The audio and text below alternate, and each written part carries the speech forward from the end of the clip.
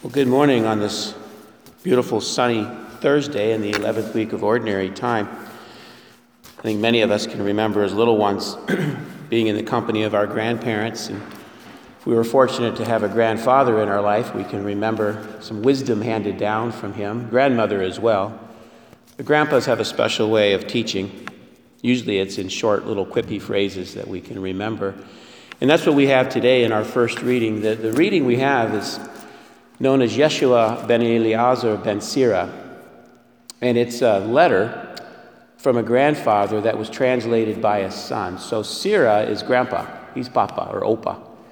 And he had a son, Eliezer, and he had a son, Yeshua. And Yeshua is who gives us this treasury of Scripture today. The grandfather wrote it approximately 175 BC in Hebrew, and his son, Yeshua, or grandson, Yeshua, translated it in approximately 117 BC, and it's the wisdom of an old man to a son and grandson.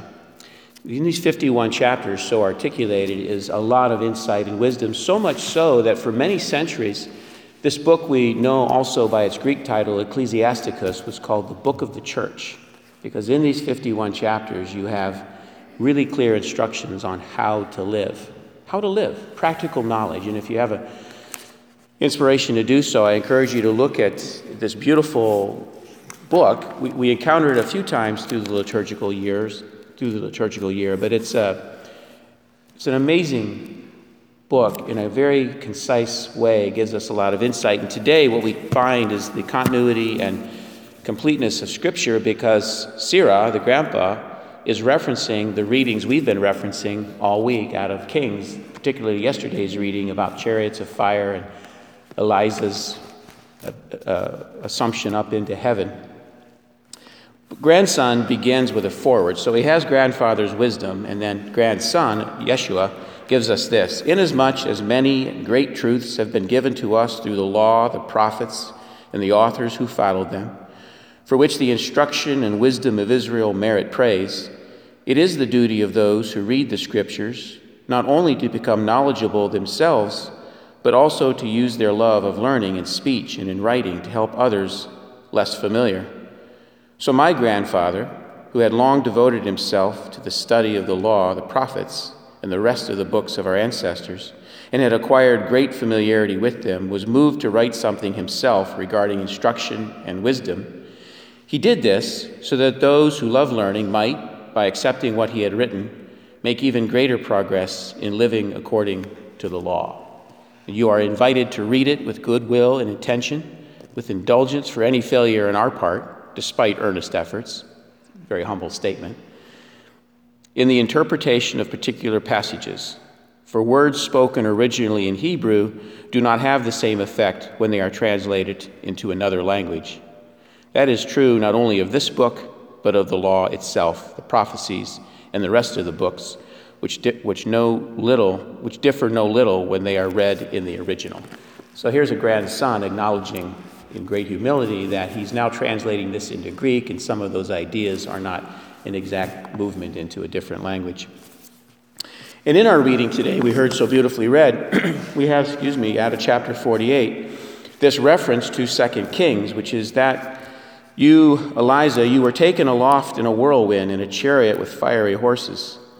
And when Elijah was enveloped in the whirlwind, Elisha was filled with the Spirit. So we have from Sirach this reference to something that happened, and that's included in his translation of wisdom, this knowledge that occurred. And yesterday, what was it? It was this testimony of the authenticity and faith that Elijah and Elisha both evidenced in a time of great turmoil and unrest in the kingdom. They are prophesying between the years 730 and 700 BC, and this is before the Assyrian hordes will come south and devastate the land under Sennacherib.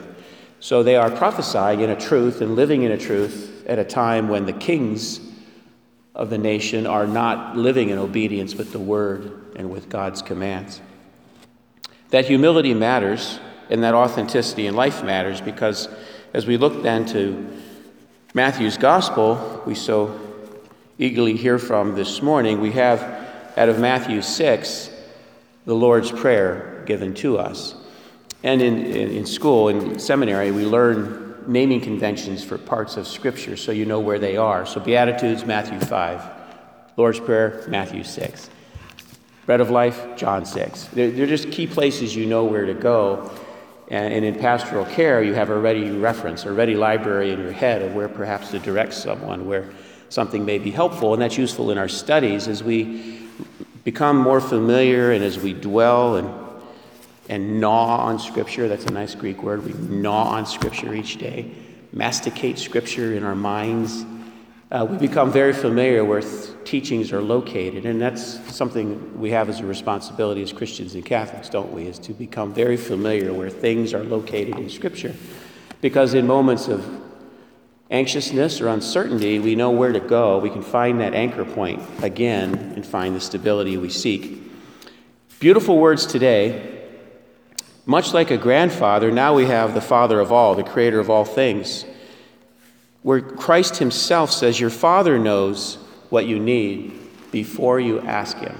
Your Father knows what you need before you ask him. This very day, throughout the world, certainly in our country, there are many who are anxious about gatherings of large crowds for different reasons. Yet proximate to that person is someone else who's very anxious by the fact they are profoundly lonely. Isn't that interesting?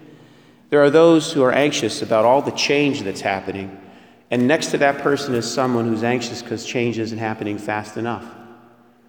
Some woke up this morning hungry. They went to bed without sustenance. Others woke up this morning self-condemning because they've overindulged. Isn't that interesting? The paradoxes of life. And so we see that. We see that. Some woke up this morning cold, not able to get warm, and others woke up sweating because it's way too hot wherever they may find themselves. And so our Father knows all this. He knows all these things in our life. He knows it before we ask him. And like Eliza and Elisha, and like the many greats, like Ben Sira, we are called in humility to go before our Lord and offer these prayers. And so the disciples, seeking instruction from Jesus on how to pray, he gives them this guidance. He tells them to ask for 6 things. You know, we as humans, sometimes we like to remember things numerically. 6 things. There's 6 things you should pray for. And he gives that to us today, doesn't that? When you go before the Lord, you are to ask the Father for these 6 things. First, he says, begin acknowledging who he is. Our Father who are in heaven. Jesus says that. Our Father, not the Father, our Father who is where? In heaven. That's a testimony from Jesus Christ, God, Son of God. Hallowed be your name. Hagiadzo is the Greek in which this is written by Matthew. Hagiadzo, to be made sacred, hagiadzo. Here where I stand in beautiful St. Thomas, this is called the Hagion. We know it as sanctuary in our language, but Hagion is the Greek, the sacred place. The sacred place is the sanctuary. Hallowed be thy name. Sacred be your name, our Lord is telling us. Then he says, ask for the following things. Your kingdom to come. That kingdom, God, kingdom of God, come. That kingdom, come. Your will be done. So bring the kingdom, Father. And by the way, execute your will within that kingdom right here present among us. Give us today our daily bread. Doesn't say give us everything we ask for. Doesn't say give us abundance beyond need. It says give us today, this day, our daily bread. Give me sustenance to keep me alive today. That's a very practical prayer because it's in moderation that we usually find most joy. It's in moderation that we find most joy. Forgive us our debts, our transgressions. Forgive us those things we've done that are harmful to others, to ourselves, and most importantly to the Father above, not recognizing of his blessedness, his hallowedness. Do so in accordance with the measure we use. So forgive us our debts as we forgive others. So in accordance with the measure we use, apply that, Father, to us. Do not subject us to the final test is the translation of the Greek. We read it as do not lead us into temptation, which sounds odd because God the Father would not lead us into temptation. As Sirach told us, sometimes words don't transfer, sometimes words don't translate. So the Greek writer of the first century would have known this as do not put us to the final test. Don't don't test me beyond my measure. And ultimately, deliver us from the evil one. Deliver us from the evil one. St. Peter, in his letter, gives us this beautiful similar reference. He tells us in his beautiful writing, he says this, "So humble yourselves under the mighty hand of God, that he may exalt you in due time. Cast all your worries upon him, because he cares for you." Peter goes on, "Be sober and vigilant. Your opponent, the devil, is prowling around like a roaring lion, looking for someone to devour. Resist him, steadfast in faith, knowing that your fellow believers throughout the world undergo the same sufferings. The God of all grace, who called you to his eternal glory through Christ, will himself restore, confirm, strengthen, and establish you after you have suffered a little. To him be dominion forever." It's our practice in St. Thomas. We conclude our liturgy with that beautiful prayer to St. Michael. Defend us in battle. It's a spiritual battle we fight every day, 24/7, spiritual battle we fight. Protect us from that evil one who does prowl about the world, just like a roaring beast. He prowls about the world seeking the ruin of people. And we come each day in humility before our Lord, recognizing, number one, our Father who art in heaven. We say that in our prayer as part of the communion, right? Give us this day that which we need, our sustenance. Measure us as we measure others, and help us to go forth, nourished by the Blessed Sacrament, into the world to fight that battle of spiritual truth, to defeat that evil one in our own lives, and to help those with whom we walk to do the same. St. Michael the Archangel, pray for us.